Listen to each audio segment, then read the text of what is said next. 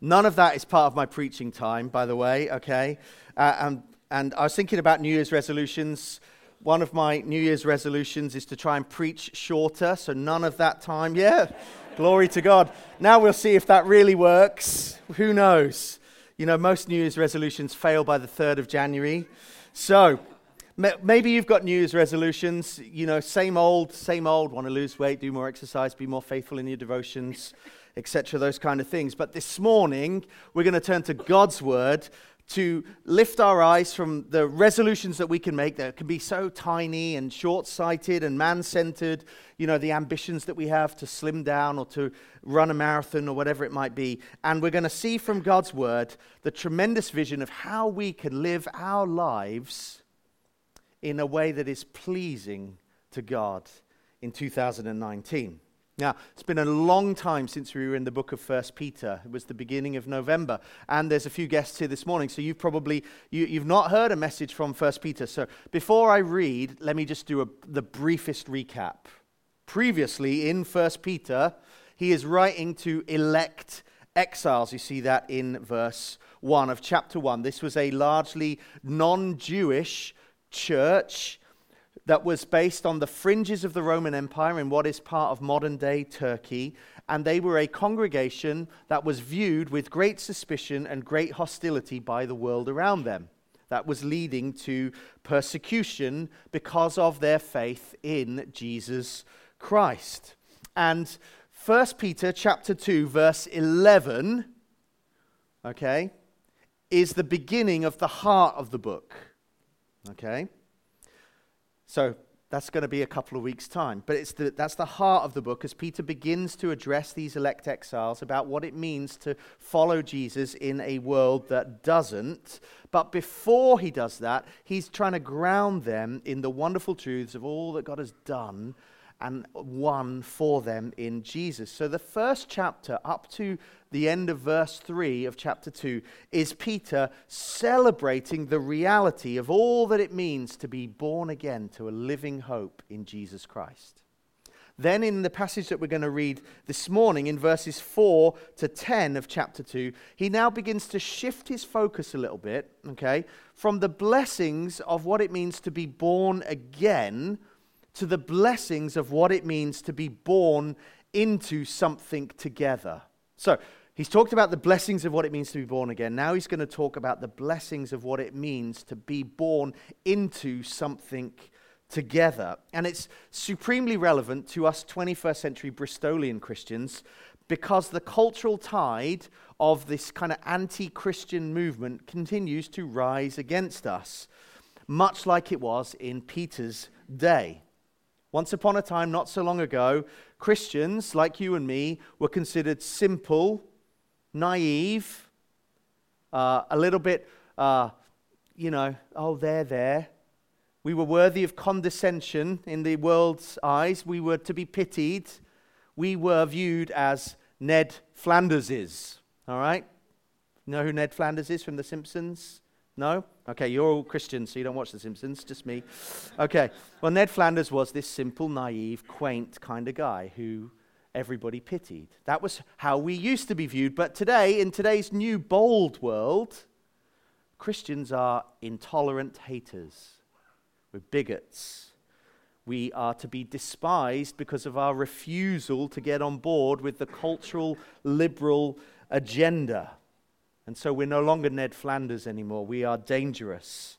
And so in light of this massive shift in the way that the culture, or at least the liberal culture, views Christians, we need to be equipped and prepared for the onslaught that's coming towards Christians because of the biblical views that we hold and the pressure and the persecution that might come to us. And if we're not prepared, we will be vulnerable to discouragement, we'll be vulnerable to despair, to fear, to potentially to compromise and to capitulation, to just get on board. It's easier to just, if you can't beat them, then join them. That's the temptation that awaits us. And so Peter is writing to a bunch of Christians just like us, but 2,000 years ago. And he wants them to know something. In fact, not just Peter wants them to know something, God wants them to know something so that they will stand firm and live faithfully in a world that doesn't follow Jesus. So he wants them to stand firm and to live faithfully in a world that doesn't follow Jesus. And in order to do that, they need to know two things. They need to know who they are, or who we are, as we apply it to ourselves, and why we are. So we need to know who we are, and by that I mean not just who you or I am as individual Christians before Jesus, but who we are collectively as God's people. What is our true identity? What is this thing that we're a part of, that we're doing right now? See, it's not enough, Peter's going to tell us, to be a strong, independent, isolated believer. We actually need to be really actually joined up and built in and involved with what God is doing in the world. And we need to grasp the importance and the vital nature and the privilege of our corporate identity as the church. We need to do that so that we can stand firm, and in order to live faithfully, we need to know why we are. Why do we do the things that we do? What is the purpose of us coming together? Why do we Sunday after Sunday do the things that we do? Why do we in the week turn our hand and our attention to the things that we do? So if we want to stand firm and live faithfully for God in a world that doesn't follow him, we need to know who we are and why we are. And that's what Peter's going to tell us this morning from verses 4 to 10 of the book of 1 Peter chapter 2. So will you read along with me, and let's hear what God has got to say to us. As you come to him, a living stone, rejected by men, but in the sight of God, chosen and precious, you yourselves, like living stones, are being built up as a spiritual house, to be a holy priesthood, to offer spiritual sacrifices acceptable to God through Jesus Christ. For it stands in Scripture, "Behold, I am laying in Zion a stone, a cornerstone, chosen and precious, and whoever believes in him will not be put to shame. For the honor is for you who believe, but for those who do not believe, the stone that the builders rejected has become the cornerstone, and a stone of stumbling and a rock of offense. They stumble because they disobey the word as they were destined to do. But you are a chosen race, a royal priesthood, a holy nation, a people for his own possession, that you may proclaim the excellencies of him who called you out of darkness into his marvelous light. Once you were not a people, but now you are God's people. Once you had not received mercy, but now you have received mercy." Let me pray for us and then we'll jump in. Lord, we pray for your help now to hear your voice and to hear what you have to say to us, to encourage us so that we might stand firmly and live faithfully for you in a world that doesn't. Help us put away the distractions, help us overcome the tiredness, and help us to focus on what you have to say to us so that it might do us good as your people. For the sake of your glory, we pray. Amen. So two things that he wants us to know, who we are and why we are. And they're going to govern us as we tackle verses 4 to 8 this morning. It's a big passage packed full of truth, so we're going to split it over 2 weeks. So we're going to do verses 9 and 10 next week, but 4 to 8 this morning. And so we're going to consider, first of all, who we are. If we're going to stand firm and follow Jesus in a world that doesn't, we need to know who we are. And the first thing that Peter wants us to recognize is who we're joined to. Who we are joined to. He tells us that we are joined to Jesus in verse 4. As you come to him, a living stone, rejected by men, but in the sight of God, chosen and precious, you yourselves, like living stones, are being built up as a spiritual house. We, as God's people, are joined to Jesus. Now that might seem obvious, but it's something that we can so easily overlook. We're joined, we're united, we're put together, fitted together with Jesus. Now, Jesus is the one who was despised and rejected by men, particularly the Jewish religious leaders that led him to being crucified on a Roman cross in the company of criminals. And the world's assessment of Jesus is that he was a dangerous troublemaker. He was a deviant from the culturally accepted norms of the day. He was bad news, and so they tried to put him to death. He was turning the world upside down, and they didn't like it, so they killed him. But God's assessment of Jesus was quite different, and Peter tells us here, here's God's assessment. He was chosen and precious, and he's a living stone. Now, he's living because he was crucified, but he was resurrected. And he's risen from the dead, and he's alive today, having triumphed over sin and death and Satan. He's living, but he's also a stone. Now, you might think, well, why does Peter call him a stone? Well, in referencing him as a stone, he's putting together three Old Testament passages that were used and spoken of by the psalmist and Isaiah to speak about God's coming Messiah. So the first quote in verse 6 is from Isaiah 28, verse 16. Verse 7 is from Psalm 118, verse 22. And then the third quote from verse 8 is Isaiah 8, verse 14. And all of these three, Peter draws them together as imagery of the Messiah. And so what he's doing is he's saying, you are joined to Christ, to Jesus, who is living, he's alive, and he's well, and he's powerful, and he's ruling, and he's reigning, and he's God's Messiah. He's the chosen one. He's precious, and he's come into the world to save people from their sins. And the implication of the quotes that Peter puts together in verses 6 and 7 and 8 is this: the Messiah has come, and now everybody has to decide whether they believe in him or not. And if you believe in him and you accept who he is and what he's done, Peter tells us that we will never be put to shame. The end of verse 6. But if we refuse him and we reject him, then we will stumble and fall under God's judgment for our sins, for our disbelief, for our disobedience. So everybody has a decision to make. A decision faces everybody in the room. Maybe you're here and you're not a Christian this morning and you've not decided for Jesus one way or the other. Well, this morning your decision, there's a decision confronting you. Who do you say Jesus is? And what you decide about him will determine everything about you as well. What happens to you in this life and in the next. Believing in him and what he's done and submitting to him means that we bow the knee to him and we will never be put to shame. But if we refuse and reject him, we will stumble and fall under God's righteous judgment. But Peter has something else to say to us in quoting these three Old Testament texts at us, something very important, and that's that God has chosen Christ and appointed him as the Messiah and the precious living stone to be the most important stone in what God is doing in the world. God is undertaking a grand building project, and Christ is the most important stone in that building project. He calls him the cornerstone. Now, in common ancient Near Eastern building practices, and I think it was common up till not too long ago, it may still be common today, I haven't really built my own house, so I don't know, but cornerstones or foundational stones were the first stone that went down into a building.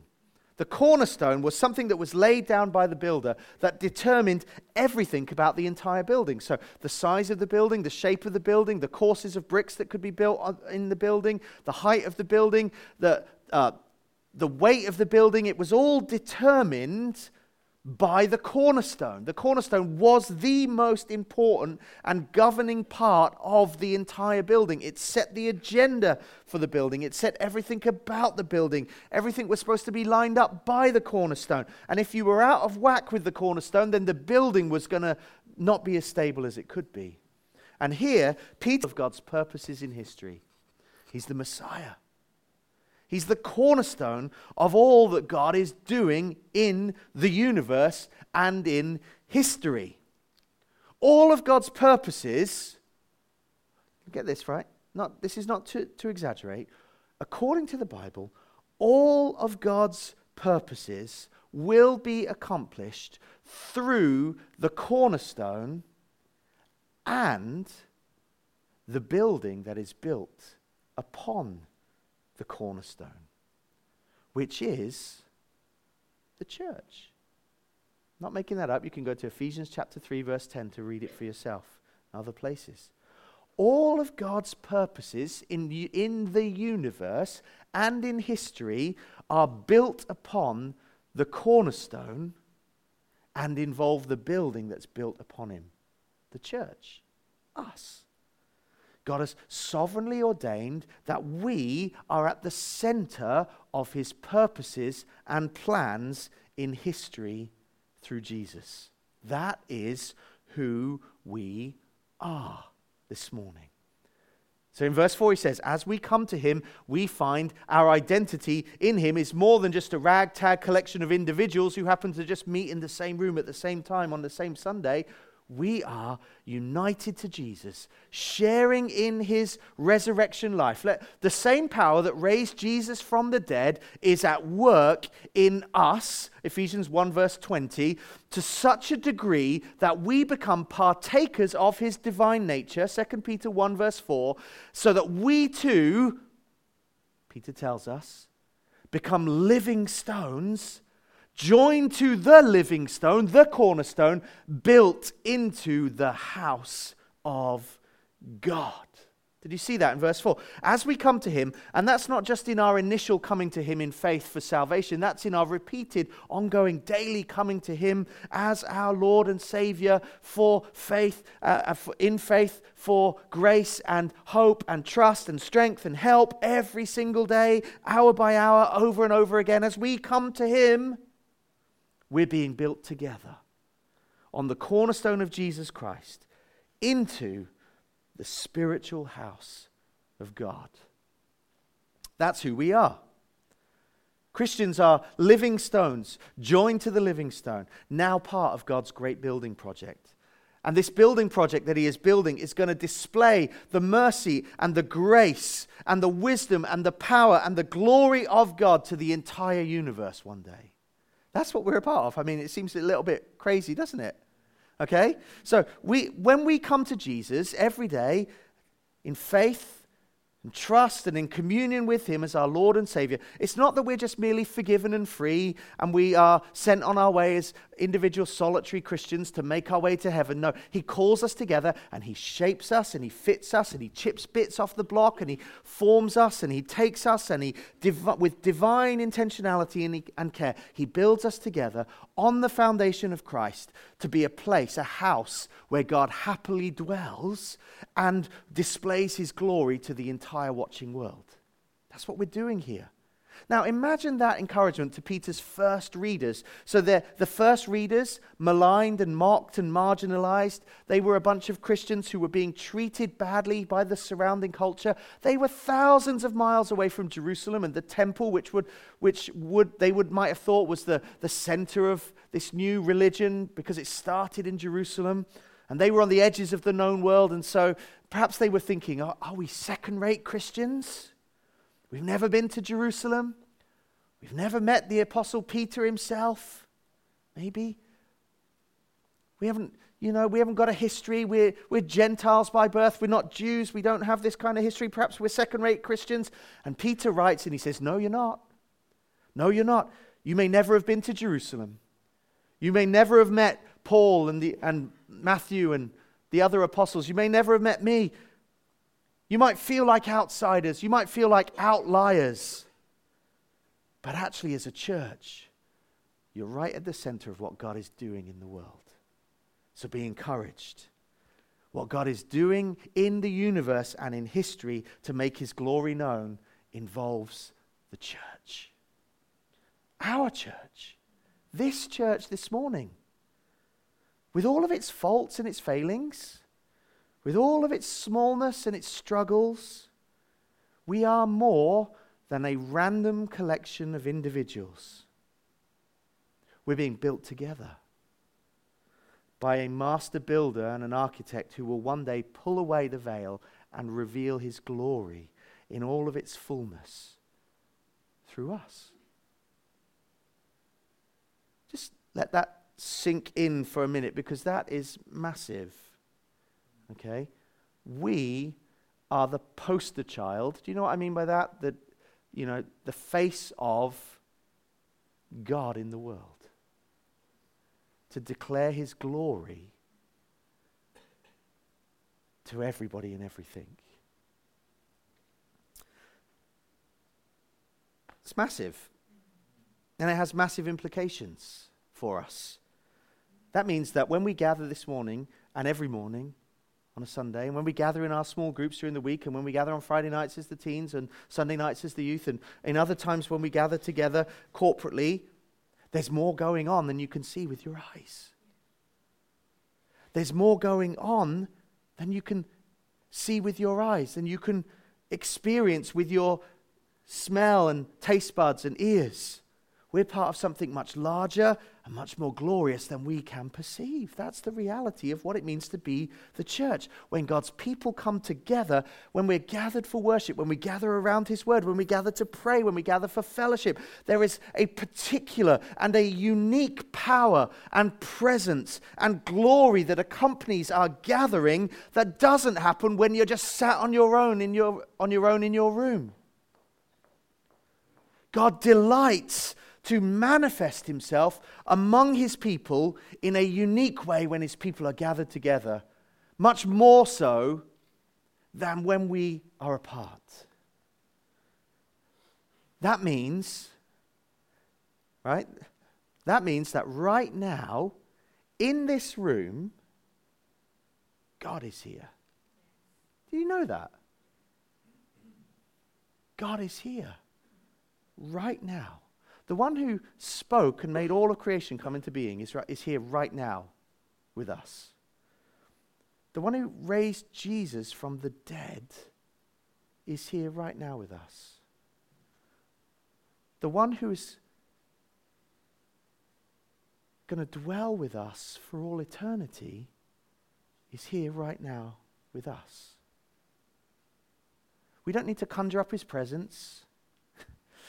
We don't need to beg him or twist his arm to come. We don't need shrines or altars or rituals or relics or incantations. When we come to church, God comes to church. In fact, he's already here. He was early. And he didn't have to make a New Year's resolution for it either. He's here with us. Right now, that means there's no place like the church. No other gathering quite like the people of God. And because God is here, I want to be here too. Don't you? If this is the place where God uniquely meets with his people, we should not want to miss it. And if we grasp what Peter says, it shouldn't just be that we don't want to miss it, but we should be filled with excitement and enthusiasm and anticipation and expectation and wonder. Wow, we're going to the place to meet with God. And the church should be a place bristling with life and vitality and joy because we come and we go, God is here. Wonder what he's going to do today. Now, say these questions to myself before I ask them to you. Is that how we think about the church on a Saturday night or a Sunday morning? Is our first thought, I can't wait to go to church? Or is it, I can't believe I'm on setup again? And by the laugh, I think we know what our first thought is on a Sunday morning. Is our first thought delight or dread? Is this how we talk to our kids about church? Do they see our eagerness and our expectation as we prepare and as we drive in and as we arrive? Do they see it in on our faces? Do they see it after we leave where our faces shine with a kind of a glory because we've been amongst God's people and met with God? Now, that's not the case for me every week. So that's what I want, though, for 2019. I want the church to be a renewed priority, and my excitement and my enthusiasm, my anticipation and my wonder that meeting with God. Wow. I'm going to be on time. I'm going to be prepared. I'm going to be ready. Let me encourage you to make that your priority too. for a couple of reasons. Make church your priority because God is here. And you don't want to miss him. A few months ago, we had Rick Gamash preach this passage, and he used this illustration. He said, if you miss the gathering of God's people, like Thomas did, the Apostle Thomas at the end of John chapter 20, he missed the risen Jesus. He missed one meeting. Jesus showed up, and he was like, I missed Jesus. That could happen to you if you don't come. That's no guilt trip. We all miss for various reasons. We're sick, we go on holiday, we have to visit family, etc. But our priorities and our enthusiasm and our excitement should be, I want to be with God's people. I don't want to miss the risen Jesus. Second reason why you should be here is because if you're not, the house is incomplete. If it's true that we're being fitted together as living stones and you're missing, there's a hole in the wall. We'll miss you.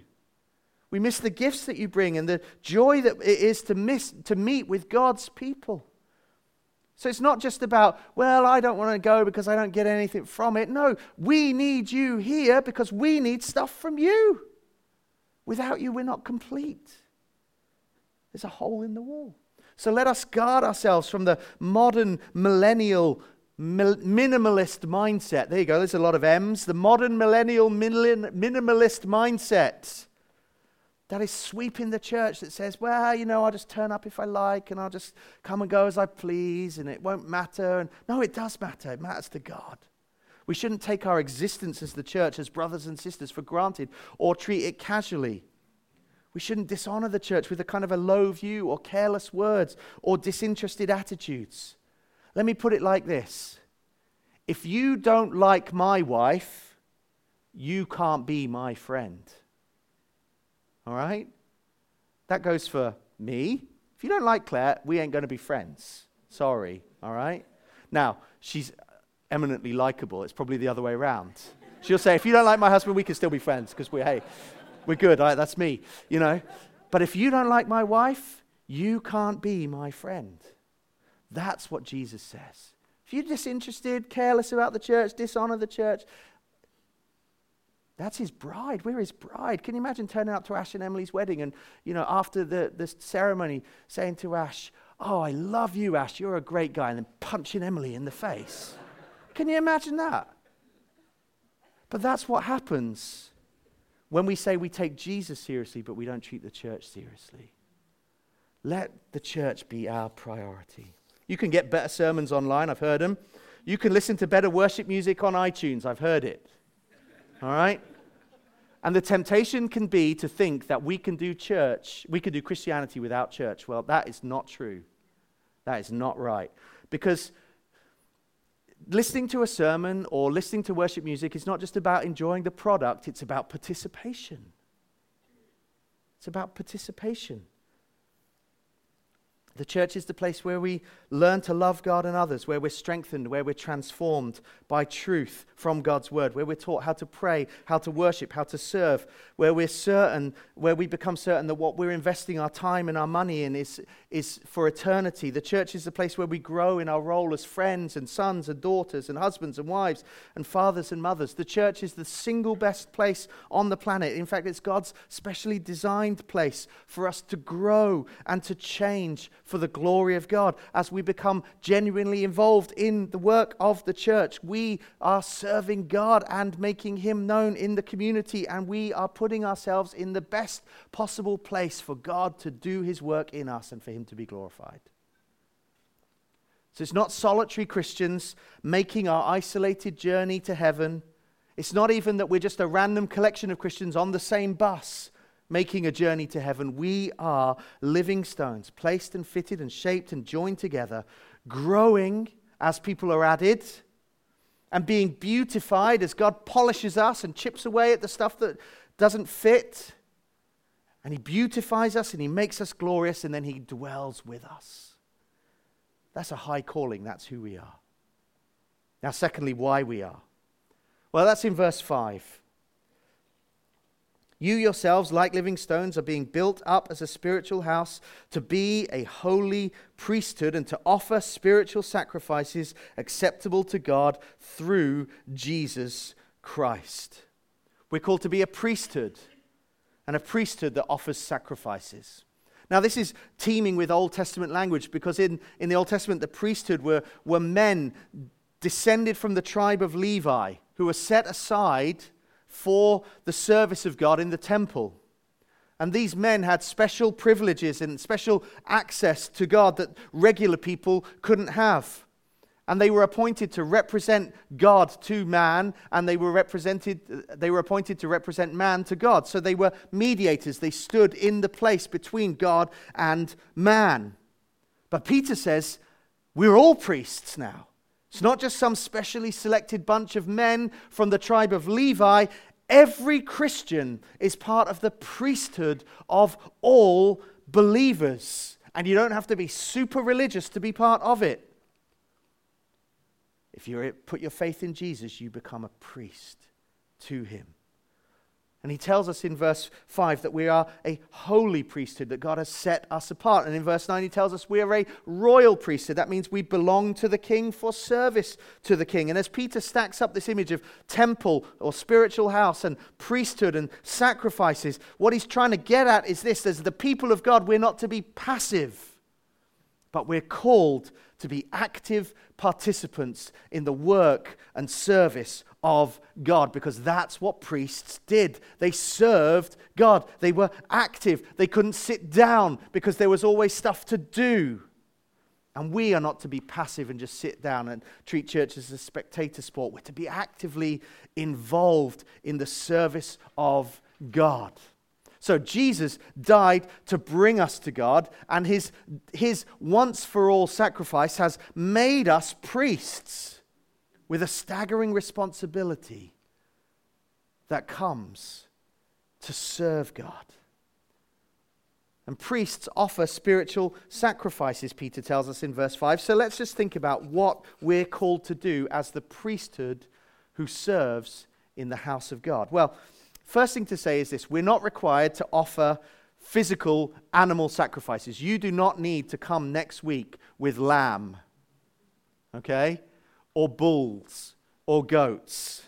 No sacrifices, blood sacrifices, are needed.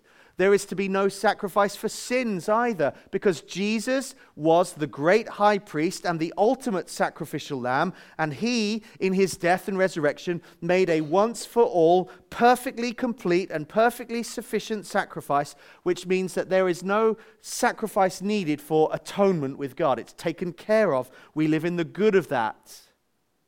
But we're still to offer sacrifices. So what are they?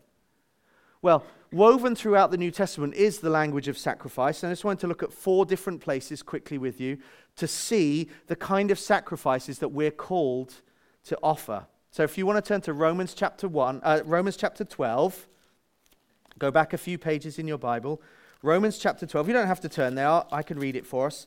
This is what Paul says. I appeal to you, brothers and sisters, by the mercies of God, to present your bodies as living sacrifices, holy and acceptable to God, which is your spiritual worship. So we're to use our bodies to offer them as sacrifices, which is our spiritual worship. What that means is that everything you do with your body, eat, sleep, program computers, web design, hammer nails, play football, teach the kids, change nappies, make meals, read books.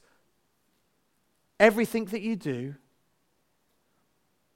it's potentially an offering of worship to the Lord. It's a sacrifice.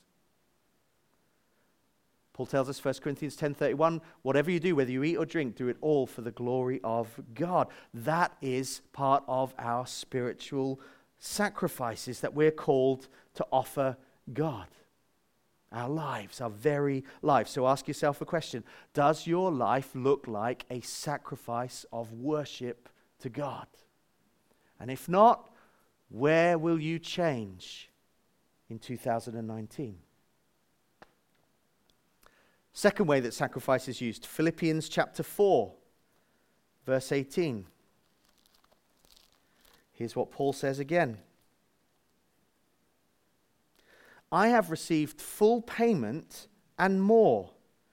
I am well supplied, having received from Epaphroditus the gifts that you sent, a fragrant offering, a sacrifice acceptable and pleasing to God. So, one of the ways in which we offer sacrifices to God is through our giving and our financial support of gospel ministry, especially through our giving to the local church. You know, often when we talk to people about giving, they say, I can't afford to give. Like somehow giving is a question of affordability. Paul makes it clear here and in other places that giving and financial support of gospel ministry is not primarily about affordability, it's about worship. Who's on the throne of your heart? You, your iPad, your house, your boat, your car, whatever it might be, those things that you want, or Jesus.